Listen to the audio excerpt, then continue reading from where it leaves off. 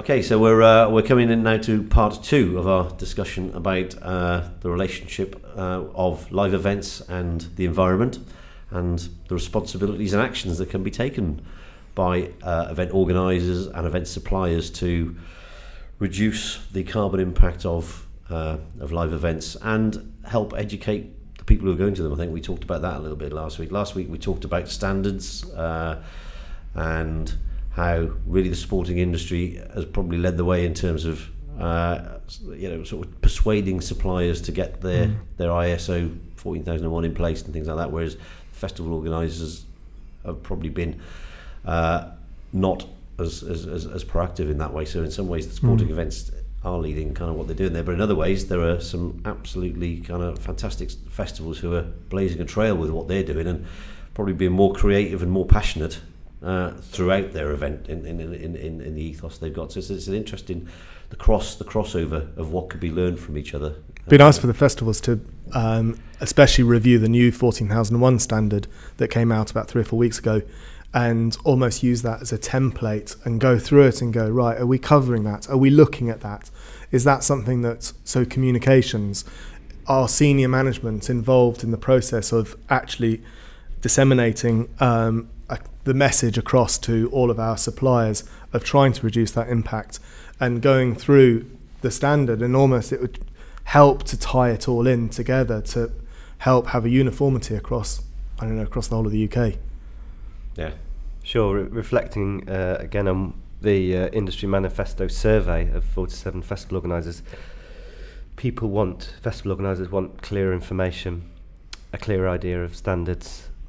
So some kind of approach in the festival industry to agreeing what we are working to collectively, and having resources to support that would be of benefit. Maybe we could put together a kind of questions and answers.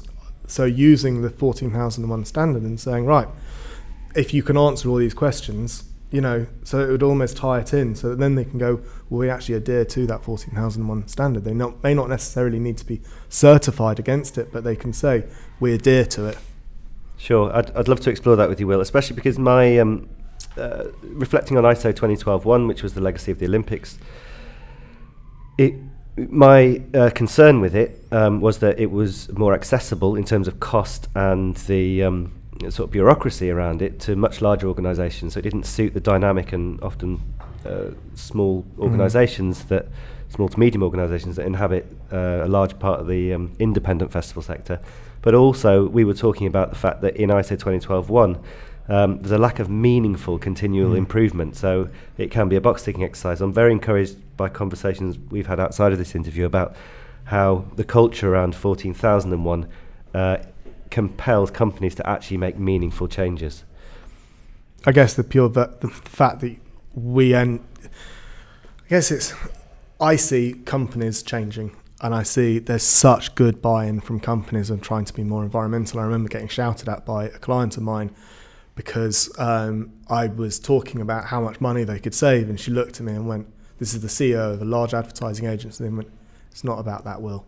We want to do things because we want to reduce our impact. And it was lovely to hear, but I was a bit kind of taken aback. But there is that drive, and she is what is going on. But then are the sort of people that I'm talking to that want to become more environmental by pure virtue, am I talking to a very small segment of our corporate society?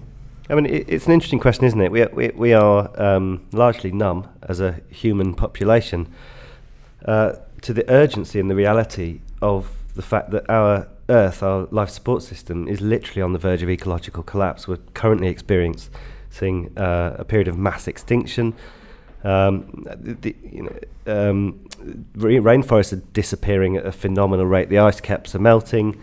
We've overfished the oceans to the point where most feedstocks are collapsing. 40% of the Earth's surface is covered in cattle, and we've all heard these facts time and time again. But that sense of urgency that we actually need to do something is still sort of lacking in business sectors. And we've watched 2 decades worth of international politicians achieving nothing, no meaningful progress whatsoever, apart from avoidance of any legally binding targets. So we can't look to our political leaders or even leaders in the most business sectors to create this change. And so I'm really passionate and very clear that every person listening to this podcast, every person in their daily lives, every person with influence on decision making in their businesses, we have to do this now. And look, and Meat-Free Monday Yeah. is something that we ask a lot of our clients to do. And it's such a simple thing. It's just, just don't eat meat once a week. I mean, my dad was a meat and 2 veg every single meal. He was from Leeds, and it was amazing. But you go down to the CO2 emissions, but the impact of having meat free on one day is actually enormous, and the benefits to your health, let alone anything else. Yeah. So We've talked about waste, we've talked about fuel, we've talked about, food is again, from an event perspective, you've got people on site for days. It's an opportunity to influence habits and educate, kind of thing. But food's a huge kind of a part of the carbon footprint of our human race, isn't it? Yeah, it's the issue that nobody wants to talk about, really. Some studies have suggested that perhaps 50% of total greenhouse gas emissions globally is from the cattle industry, from agribusiness. So that's cattle themselves, the methane, that's the processes to produce the feedstock for it, the manufacturing, the transport. Whether it's 50% or not, it's a significant carbon impact. We talk about carbon. Actually, what we should be talking about is greenhouse gases, which is the basket of 6 greenhouse gases put forward under the Kyoto Protocol as how we measure global warming potential. The issue, of course, with cattle industry particularly is that methane, which is 20 times more potent in terms of the warming effect in the atmosphere and immediate. Meat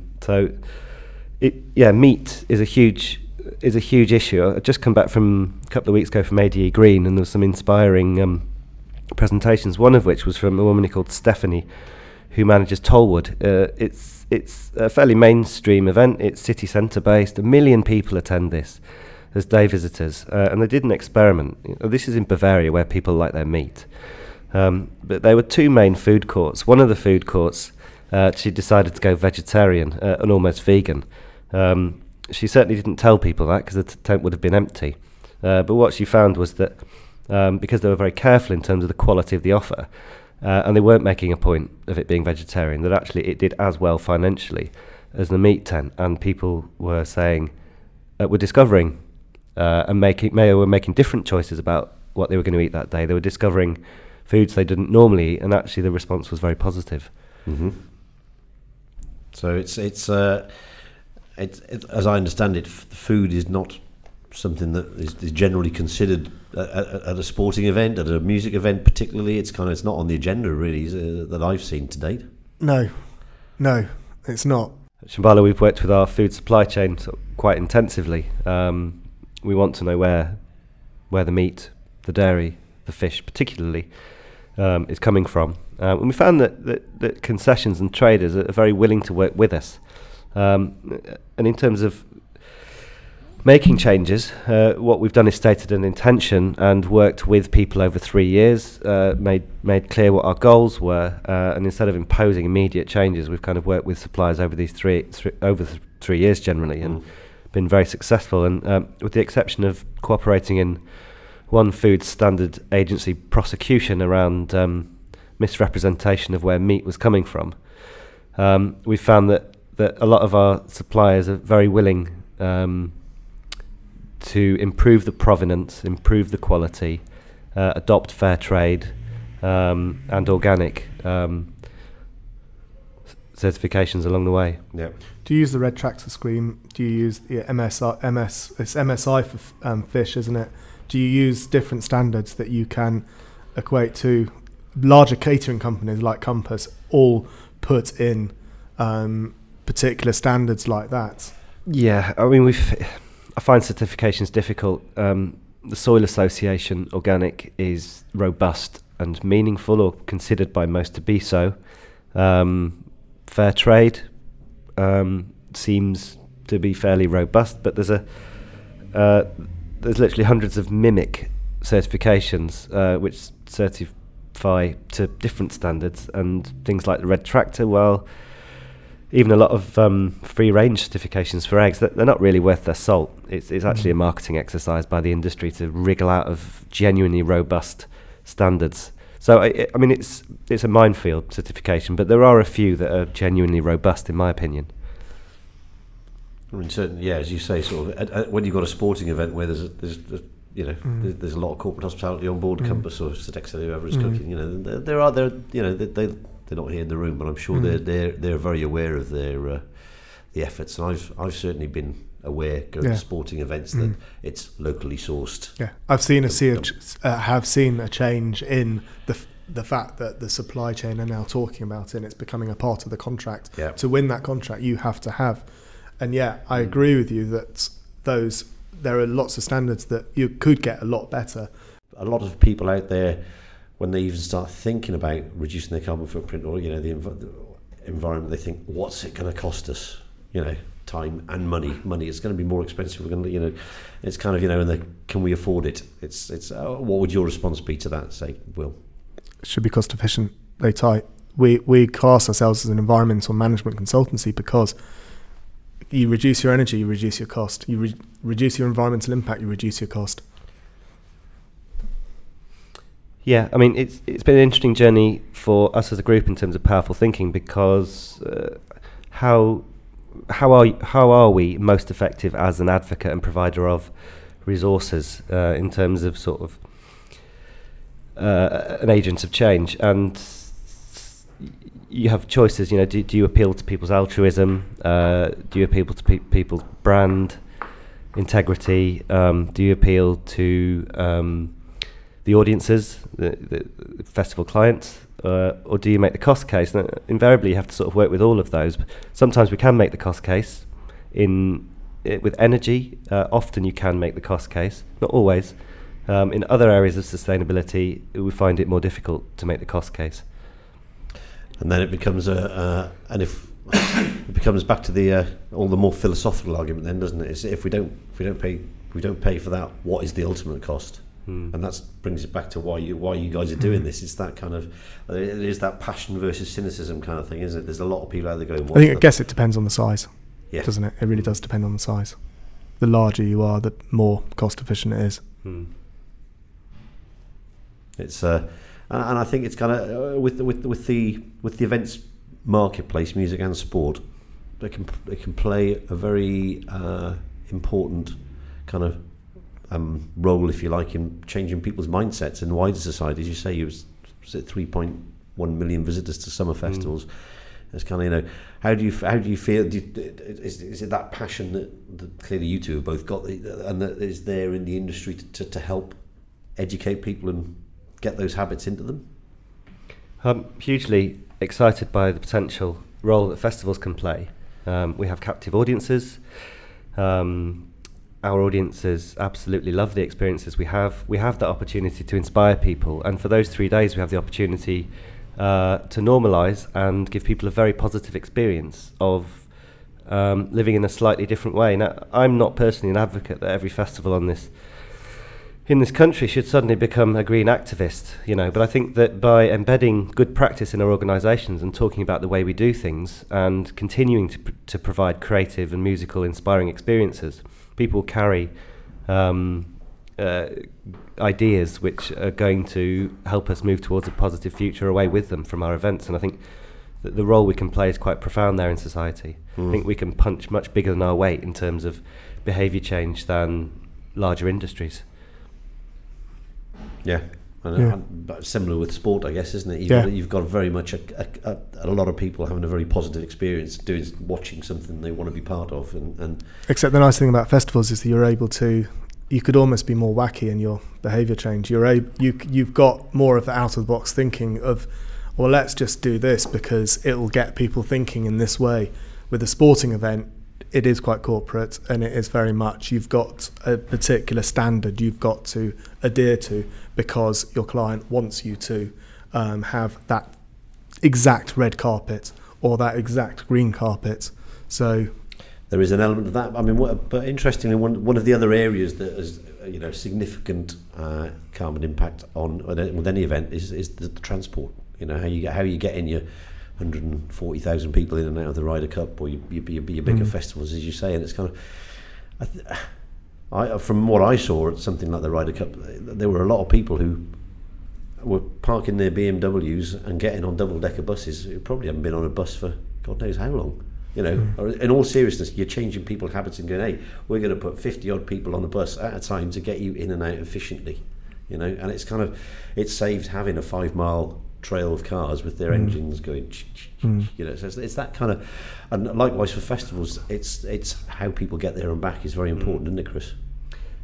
We find that for a typical festival, if you look at the carbon impact, well, first of all, we generally look at the on-site or operational impacts when we're considering a carbon footprint. So that's everything that the organisation, the festival itself, is directly responsible for in terms of what happens on that site. That does include supply chain in terms of transport, contracted transport, supply. But if you look at the extended footprint in geek language, or the festival-related impacts, we find that for a typical festival, 70% will be travel, audience travel, and 30% will be the festival itself. So it's certainly an area of significance that we can influence.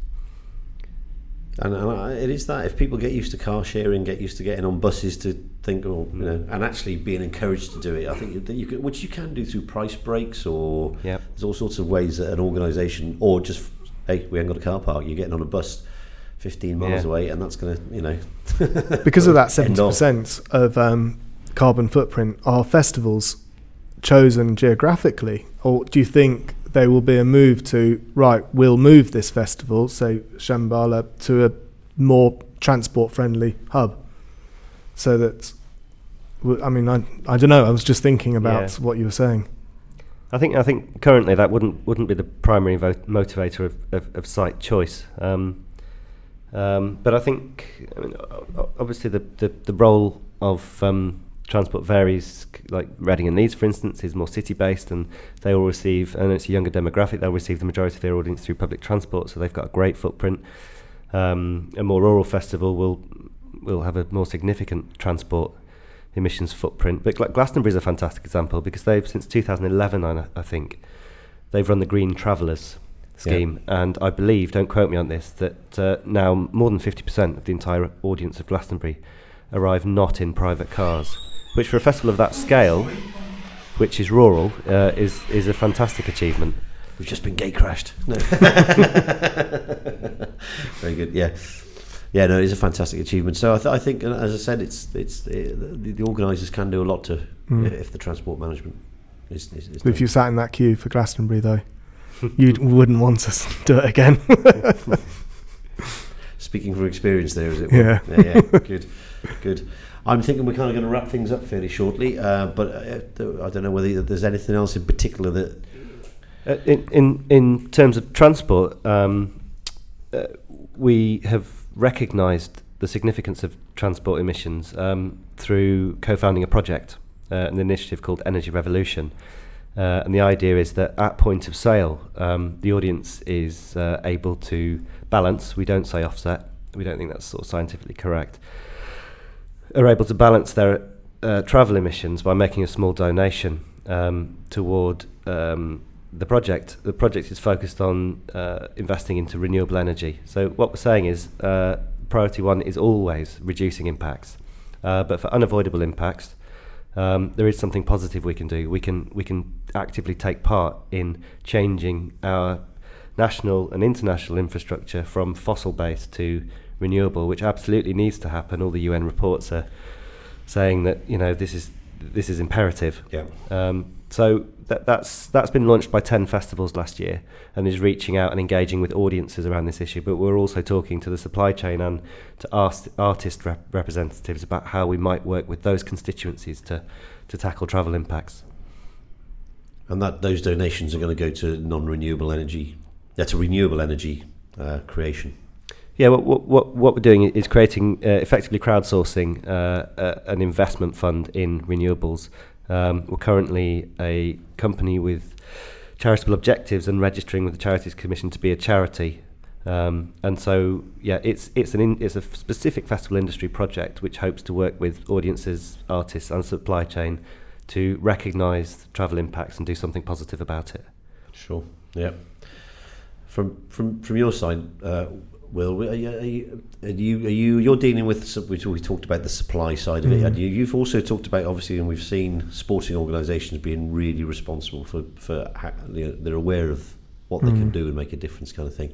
It's I mean, in kind of wrapping up, do you think there's a long way for the sports industry to go? And if you're a supplier in that sort of sector, whether it be sport or music, what would your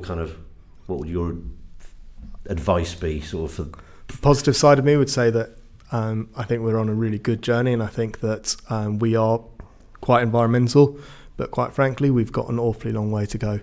We can think about so many ways of reducing our impact through energy, through transport, and the way that we manage these sporting events, and the way that we design our tents.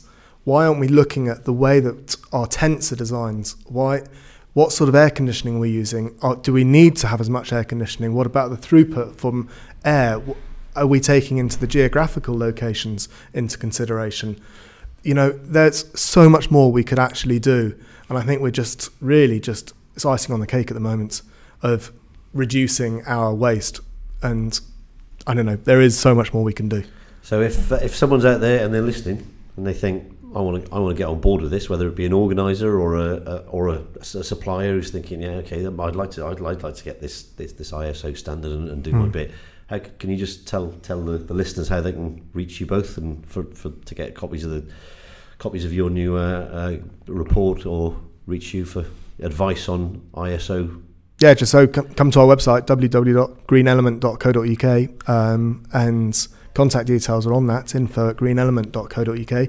And I'll just give you as much information as I can in order to help you reduce your impact and implement an ISO 14001, 2012 one, be it what you want, but ultimately we'll help you reduce your impact. Yeah, and there's a wealth of free to use resources, case studies, a fuel tool if you want to have a look at how you compare to industry average in terms of how much fuel you use. The industry average is 0.6 litres per person per day, by the way. You've got some great stats, Chris. Oh God, my head's absolutely full of them. And there's the Power Behind Festivals guide, which is due for a revision in February. And as you say, most importantly at this stage, the show must go on. Report for download at www.powerful/thinking.org.uk. Thanks very much. Thank you. Chris, Will, it's been a very engaging conversation. Thank you very much for your time. Thank you.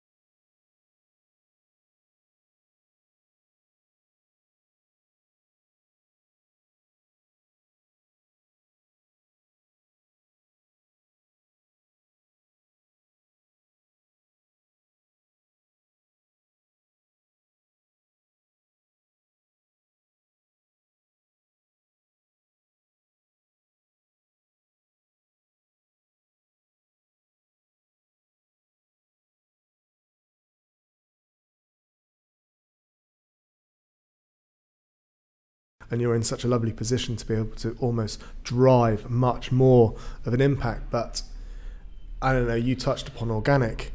Can you feed everyone through organic? Is that, I mean, you know, you've got, I don't know, you know where I'm coming from on this, and there is a lot of arguments that say actually it shouldn't be organic, it should be just good quality. Happy meat is, I think, a term that's around at the moment. Yeah. And but I personally live to your standards. I actually do buy largely organic meat. I adhere to Soil Association. I also subscribe to it. You know, so but that I can afford to. So I don't know. Yeah. No, it is that stuff, you know, and having kids and things that you think about it. You know, we've stopped eating sausages and processed meat and things like that now, and it's veggie sausages instead, and the kids are on board and they love it. And it's kind of, you know, Start making your own sausages. Brilliant. start making your own sausages. Yeah, we make our own sausages, and it's in a proper, it's brilliant. We're going to do another video on how to make your own sausages. Paul, okay? I mean, it's complex and emotive, isn't it? Food. I agree with you, is. Will, that to know your suppliers, I think that's it, isn't it? to source locally, and to look at standards around animal welfare, and to look at the quality of your produce are all things that we should be focusing on. I think that's a great place for us to wrap up and go down and get ourselves some food. Okay, perfect. Thank you very much, Chris. Thank you very much, Will. It's been Thanks a very pleasure. much for inviting And us. Thank you, let's, Graham. let's hope that we're sitting down in a year's time when you've got your 100 festivals signed up, Chris, and we can start seeing some differences being made. Oh, I hope so. Good luck. Good luck. Thank you very much. Happy with that? Yeah. Yeah. I think You know what? We got some good information across there, gents. I was so close to saying, I can't believe you're wearing the same T-shirt. Week two. Me too. Oh, Here we are in week 2. That's why I started smiling at the beginning of it. I was like, I so want to say that, because let's face it, everyone's going to notice that I'm wearing the same shirt. brilliant. Yeah. Good spot. Yeah. I'll just stop recording now. But